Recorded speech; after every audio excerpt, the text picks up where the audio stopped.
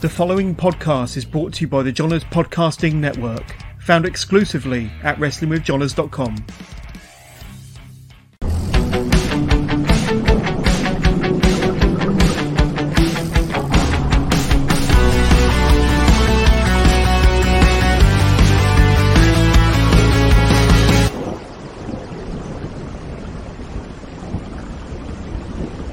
I want to talk to you, I mentioned him briefly earlier, but Johnny Saint. And thinking back now, 1981, you had a couple of matches with him, late 1981. And I think Bedworth in Warwickshire, you had a match with him where you actually went over. And then 5 days later, you fought him again in Banbury, Oxfordshire, for his lightweight world title. Do you remember those matches and what was it like to wrestle Johnny? Because I don't think you wrestled Johnny that frequently throughout your career, but those are two that stand out, certainly in 1981. Yeah, I don't remember those actual matches, but Johnny Saint was a fantastic work, you know. Again, you know, and John was is you know, he phoned me the other day actually. Johnny's a gentleman, you know, and it was just a pleasure to wrestle John. I mean, you know, John based himself on the great George Kidd. I don't know if you've ever heard of George Kidd, have you, John? It was honestly, no, but I will certainly look him up for sure. Johnny Kidd was the world lightweight champion from Scotland, and John sort of based himself on him. It was just fantastic. You know, people like Johnny Saint come along once in a lifetime, you know. Another great professional was John Cortez. Have you ever heard of John Cortez? I have, yes. Just fantastic. And, you know, these are the people that, when I was a kid, that they would put me on with to learn. So, you know, if you can't learn off people like that, you know, you're not going to learn off anybody. And probably the person that helped me the most, I don't know if you're familiar with his name, was Zoltan Boschik. I am indeed. He's come up before in one of these episodes. Yeah. Absolutely phenomenal. And a lot of people, when I tell a lot of people that, especially when I told Danny Collins that, Danny Collins said to me, really? He beat me up every night I went on with him. But but Zolly for me, and Sid Cooper, Stevie Gray, I couldn't have had better teachers, you know, they were just fantastic. And yeah, Zolly, I don't know if you've ever heard of this, but there were years ago, just sort of when I came in, it was just ending. You used to get nobbins in the ring. Have you heard of nobbins? No, please enlighten me. Where the crowd would put money, would throw money in. And I had a match at Colston Hall. I can remember this with Zolly. And it was a £50 side stake. And Zolly went over. And I said, well, you know, I can't pay. I'm not rich enough. £50 was a lot of money in those days. So they took the bucket round and the crowd collected 27 quid, which was a lot of money then. You know, that's what it was like. That's how they believed it in those days. I mean, it'd be like someone putting a tenner in the bucket now. Yeah, absolutely. And I think you had matches with Johnny Saint a bit later on in your career as well. And I think 2009 might have been your last match with Johnny Saint. And I know there was a bit of a resurgence regarding superstars from the golden era coming back in the 2000s. But do you remember your match with Johnny in 2009, which I think probably would have been the last match that you had with him? That's for LDN, I think. Yeah, that's right. Yeah. Steve Gray would have been the special referee, I think. Yeah, probably. Yeah. John was just, you couldn't go wrong if you were on with John. You know, he was just a fantastic. And John always kept himself in great shape as well, and still does. You know, he still does his squats and his press ups every day. You know, and he might want me saying, he's past retirement age now, but he still keeps himself in great shape. He's always been light, John. You know, he's always been lithe and yeah, a great man and a gentleman to go with it as well. You know. Yeah, and I think he still participates and helps out at Marty's Gym from time to time, and takes training sessions there on a regular basis. Yeah, I believe he does. And Colin Johnson, I believe, go to Marty's, to help him. you couldn't get three better professionals than them. You know, all fantastic professionals, and all, again from the golden era. You know, so absolutely, yeah. Did you do the holiday camps much, Mel? I know you said you had a busy schedule, 6-7 days a week, but did you ever do the holiday camps much back in the golden era?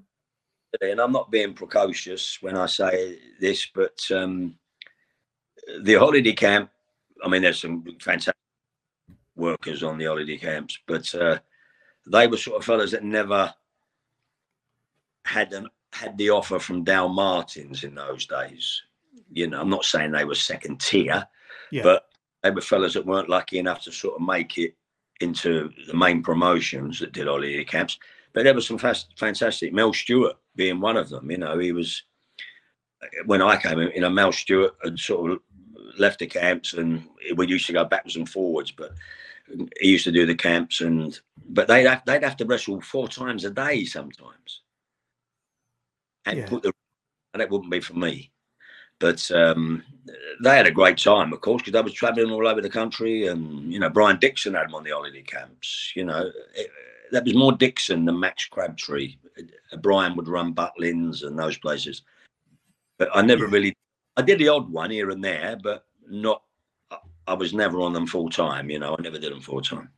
I mean, speaking of Brian Dixon, and like I say, the recently departed Brian Dixon, you started wrestling for All Star Promotions, All Star Wrestling in about '85. Yeah. Before that, you was with Dale Martin and Joint Promotions pretty much up until then, and then you kind of worked, a little bit of All Star, a little bit of Joint Promotions. But I think there was a point in the '80s where you had to kind of draw your line in the sand, really, and either work for one or work for the other. But then it reached a stage where it became a bit more relaxed, and more talent went over to All Star. I don't know quite why that was, either to get away from the Crabtrees, or the money might have been different, or the schedule might have been different. But what were the circumstances around your career in mid-'80s that made you switch over to All Star? Well, it was the money, really. And also a lot of fellas had gone, like Rocco and Johnny Saint. You know, I mean, I remember I can't remember a lot, but my first match for Dixon was at Hemel Hempstead, and it was Rocco and Rocky Moran against myself and Johnny Saint, and there was almost a riot. And Dixon came out and was very pleased with the results, and I think he offered me another 15 quid or whatever I was getting in those days for Dale Martin. So it was a big, when you're wrestling 5 nights a week, it's a big increase. So, but that was, and it was also sort of getting a bit stale. I like nothing against Max Crabtree, because Max Crabtree has always been fantastic to me. I wouldn't say a word against him. Yeah. But I think it was the money in those days. But it was great. Because a lot of the fellas that had gone, I knew. So there was fellas I didn't know, but most of the stars that had gone from Dow's, I knew them. So it was just that was a great time. That was a great era when Dixon, got the first got the TV as well, and wrestling.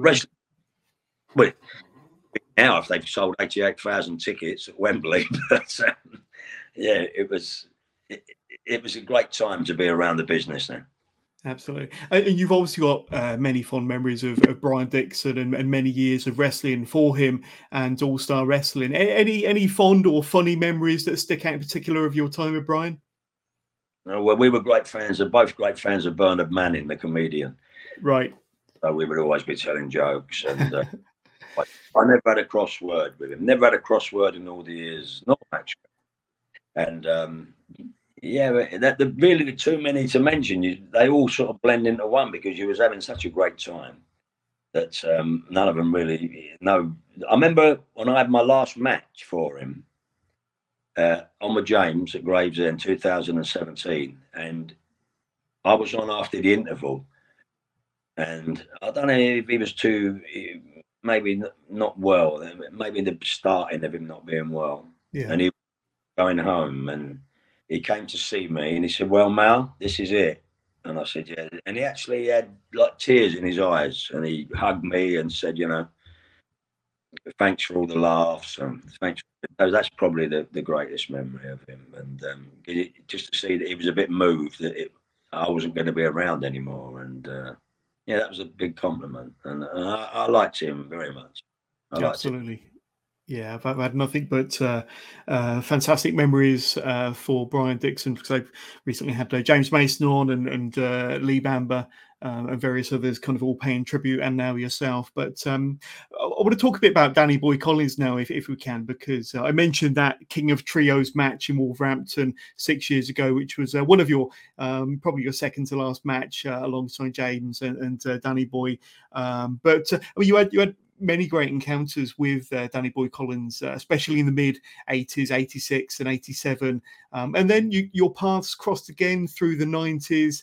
And then, of course, that final match in 2017. But I mean, he was another pioneer. He started in the business very, very young, was very popular with the crowds and with the audiences. What are your memories of working with Danny Boy? Yeah, Danny was fantastic. I remember him coming in as a young lad from Bristol. I knew his mum and dad because his mum and dad used to go to Colston Hall, in Bristol there. And I think it's changed its name now, but it was Colston Hall in those days. And he was just a great lad and very respectful, Dan. And he just had that something you knew when someone come in the business, either they had it or they didn't have it. James Mason had it. You knew just by working with them for 5 minutes, you just knew if someone had it or didn't have it. There was lots that didn't have it and make it, but James and Danny, they were, and you could, you knew if you was on with them, you were going to get a lot of reaction. And, especially at Bristol, I wasn't a villain in those days. I was a blue eye. But Danny was like that there at Bristol, like I used to get the heat like that at Croydon when I was a blue eye, so that was his hometown. Croydon was my home place. But yeah, just fantastic. Danny's travelled the world, and made a good living out of it. And I miss the camaraderie. I miss seeing the fellas. Danny. It would have you laughing from morning till night. We just got on so well. And yeah, they were just great. That's what I miss most: the dressing room, the camaraderie. I wouldn't be able to do what I did now because my body wouldn't let me. But that's why the reunions were great when we had those southern reunions and the northern reunions as well. Yeah. But I can't get to as many now because Leeds is quite away from Eastbourne. So I do try and get to as many as I can. I can't go this year because I'm going on holiday the day after, but I'm going to Spain. But I try and support Darren and Peter Thompson in the Northern reunion because they do a great job. And it's just so lovely to see all those other. I mean, I spent more time with those people than I did with my own family. In those days, they were my family. Yeah. So it's like seeing family again that you haven't seen for years. Yeah. And one person that I haven't really spoke too much about in any of these Legends Masterclass, but I think it's more relevant in your interview than anybody else's, and that's Steve Gray, because Steve, I think, is linked to your career pretty much throughout your journey, and you've had many, many matches with him through the decades. But let's say Steve Gray will always be one of them wrestlers that's kind of interlinked with your story and your journey, won't he, Mel? Start to finish, my first television bout against Steve Gray, and he looked after me then, and he refereed my last match against James Mason, and he looked after me then, and just another fantastic professional. If you had to give him marks out of 10, you'd give him 11. That's my reckoning of Steve, and other people would say the same. Fantastic. No bother about winning or losing. And a few of them did have problems winning and losing, but not with Steve. And just great matches. His timing was fantastic. And when I turned villain, even better, because then we had this feud going in the 80s. Me and Steve, we had 3 or 4 television matches, that the feud was going. And that was fast. And when I watch those back now occasionally, and they're fast and furious, my back aches watching them.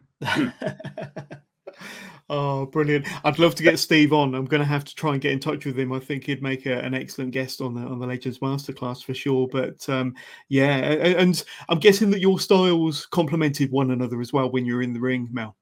I, I, I hope so. We didn't have any problems. There was a fellow called Ken Joyce said once, he said, Daddy doesn't want you on before him because you nick all the heat. So we put the end, but that's a great compliment. That can only be a compliment, can't it? Because, you know, but Steve was a great professional. I think Steve's still, I think he's still refereeing some around the place sometimes, but like myself, time and tide wait for no man. So, you know, we're not getting any younger. But some people just can't. I mean, you find it very hard to let go of the game. When it's been your life, it's very difficult to let go of it. And I've just about managed it now. But other people, you know, they sort of hang on. And I couldn't referee. Steve referees. He's there from match 1 to match 4 or match 5. I couldn't do that personally, but Steve likes it. So, you know, that's great.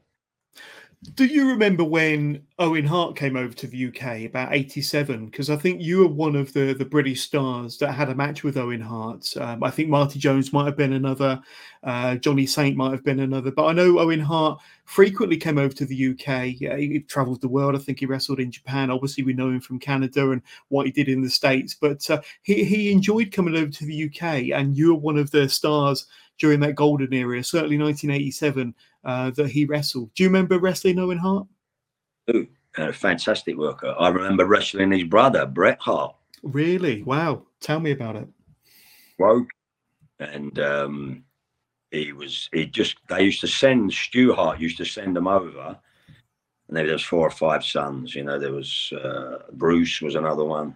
Keith, yeah. They would to sort of wrestle the British fellas to get them in the way, you know, of the world of sport.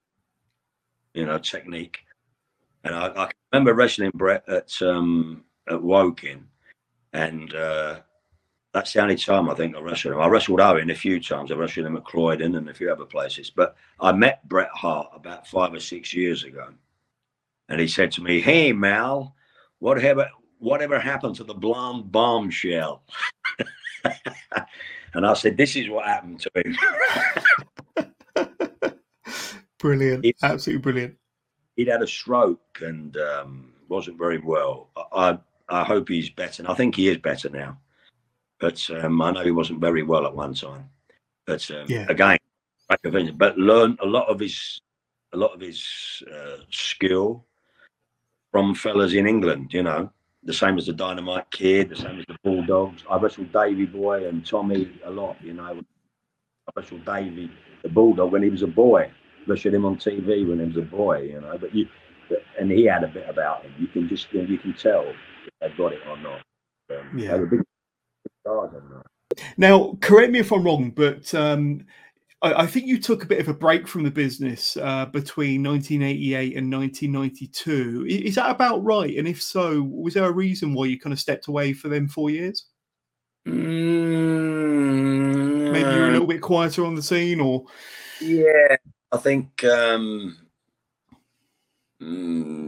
children, life, yeah. My children were born, and you know, I didn't want to sort of be a dad that never ever saw them. I mean, I was still on the road a little bit, but obviously, I mean, you know, because you've got children that, you know, indeed, yeah, things in your life, and I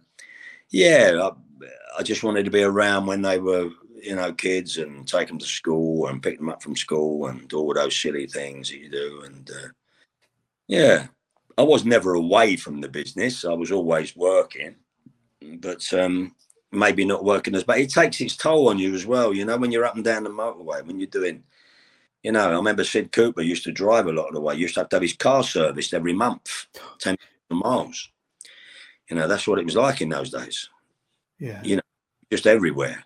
You were just everywhere. And I'm not talking about locally. I'm talking about you were in Scotland sometimes, and then you were in Devon, and then you were in Folkestone, and then you were in Leicester. It was just a constant stream of up and down the country, you know. Mm. And you mentioned about the grind and some of the stitches that you had in your face and your body. Were there any serious injuries that you suffered along the way, and any niggling injuries or anything that kind of hampered you during your prime? I had 8 stitches in my head at the Albert Hall against McManus. They had to take me to hospital and stitch my head because I was losing so much blood without giving me an injection, which was quite painful. There are pictures of that around. The thing is, you don't think you because you were so fit, you would heal very quickly in those days. If you pulled anything, not like today, if you pulled a muscle today, I'd still be working on it at Christmas. But in those days, you'd heal in a couple of days. And also wrestling helps it because, you were moving around and you were warm and, you just, when you're fitter, obviously you repair a lot quicker than when you're not fit. But that's not saying you didn't get any. I mean, there were some big bumps people used to take. I didn't used to take that many. I'm known in the business as not taking many bumps. Sensible, very sensible. Yeah.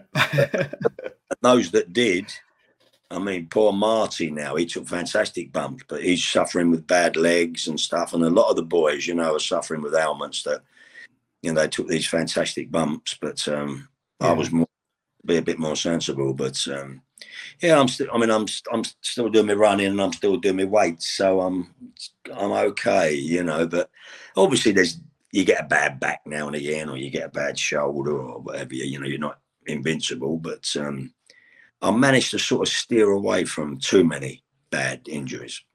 Yeah. And I've spoken to, I think, 1 or 2 legends in the past, but in the early to mid 2000s, a lot of the golden era stars seem to kind of make a bit of a comeback and a bit of a resurgence, and promotions like Premier Promotions, the FWA, WAW, and of course All Star were bringing back the likes of yourself and Steve Gray, Johnny Kidd, Ricky Knight, Robbie Brookside, Brian Maxine, and all these golden era stars. And it kind of almost there was this resurgence all of a sudden 20 years after the peak. Do you remember that? Because it was another bit of a peak for British wrestling when all these stars came back. Yeah, that was great as well because obviously you got new people in the business, but they were sort of old names, and you knew they were going to draw good houses, and you knew it was going to be a great match if you were on with them, and it was a great time. I mean, up to sort of 95, I would say, was, from 77. So I had sort of 20 years at the sort of near the top. Yeah. You're not so much involved and other people take over. So, and that's fine. But as long as they show you respect when they see you, and and they all were very respectful, the people. So you got a lot of people in those days that used to come in the business and thought they knew it all. And those were the people that never got on, really. Those are people that, because they were brought to a short, sharp stop. But I had a great time in the business, and, there's not many people that I couldn't call a friend. There's not many people that I wouldn't want to talk to. There are a couple, but not many. Yeah. And it was great camaraderie. That was the best thing. It was the camaraderie was fantastic. And that's what I miss. Yeah. Who would you say, if you were to maybe shortlist the top 1, 2, or 3 of some of your favourite opponents or some of your favourite people to get into the ring with, whether it be, some of the best matches you've had or just having great fun in the ring? But there are kind of 3 names that you can list out that might be your favourite 3 to step in the ring with. Well, for reaction, Stevie Gray, you've got to say Rocco, because you knew if he was on with Rocco. I know a lot of people, knew they were going to get hurt when they went on with him. And I would have worked with him every night of the week. It was fantastic. And probably Johnny Saint. Yeah, I mean, that was always a clean match and a very technical match. And you knew if you was on with these guys, everything was going to be okay. If you're on with them in a big show, like you got, and I'm talking about probably 1,000 people watching, you weren't going to be made to look a fool or try to make them look a fool. It was going to be a good time and you were going to be okay. You know, there's a lot of fellas that were in the business that were difficult to work with. You know, I won't mention names. No. And some made it difficult on purpose, you know, because you'd got on and you were maybe a name and they weren't, it, you know, and it didn't do you any good and it didn't do them any good. But they're probably, the top three. They're probably the top three. Absolutely. And we've spoken about all of those during the course of this interview. And if you've got maybe, what are some of your proudest memories, or maybe your proudest memory of being in the business for 40 years? You've probably got a lot of highlights and, you know, a lot of great memories, but do you have like maybe one or two really proud memories that will live with you forever? They asked me that today. And like I told you with the incident with Big Daddy and Stevie Gray, when it took us 10 minutes to get in the ring. Sure. I've probably got too many, Jonas, and I know that might sound precocious, but it's not. It doesn't. It's not meant to. I mean, I was very, very lucky, and I had some, you know, fantastic times in the wrestling game, and obviously working at the Albert Hall, being on television, working at Fairfield Hall. They were all prestigious venues, but no. Just being around, just being lucky enough to be around such fantastic people. Yeah. And I suppose one proud memory might be that you've been entered into the British Wrestlers Hall of Fame. That's something certainly to be proud of, and a memory that will live with you forever. And like I say, just that acknowledgement from your peers as well. Yeah. I'm not a great one for certificates and medals, you know. From that, but I just take all the great memories that all these people have given me, and as I said to you before, they were like my family. I saw more of them than I did my actual family, and when I see them now, and I haven't seen them for 10 years, 15 years, it's like meeting up with an old member of the family, and it's fantastic. But too many, really, I've had too many great times, and too many, nothing stands out because there was just too many of them. It was all a wonderful journey. And still continues to be. But Mel Sanders, it's been awesome speaking to you on episode 6 of the Legends Masterclass. But I just want to thank you so much for your time. You've been a great guest. My pleasure. Thank you very much. And thank you for thinking of me.